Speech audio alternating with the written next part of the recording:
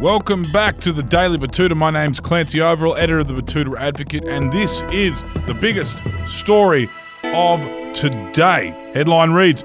"The No campaign fears an Indigenous voice to Parliament will bypass 7 layers of well-paid white saviours." The federal opposition leader has this week proposed holding another referendum to constitutionally recognise Indigenous people, but without making any changes to the system that currently leaves Aboriginal and Torres Strait Islander people with a third world standard of life expectancy, education and living standards.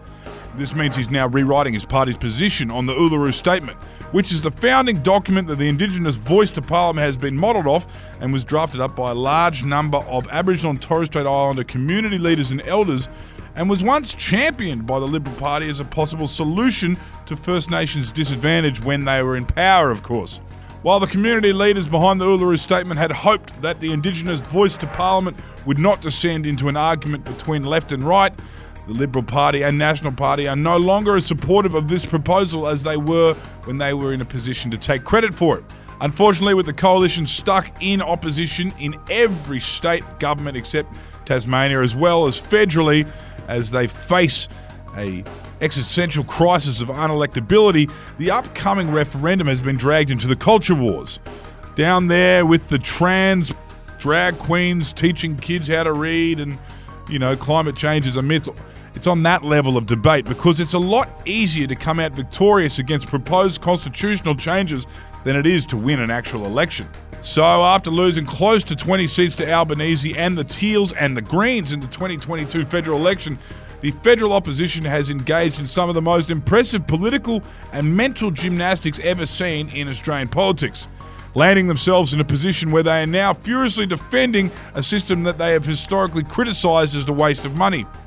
With the Indigenous voice aimed at greatly minimising the amount of white saviours and idealistic public servants that make up a bloated bureaucracy between Indigenous issues and the politicians in a position to fix them,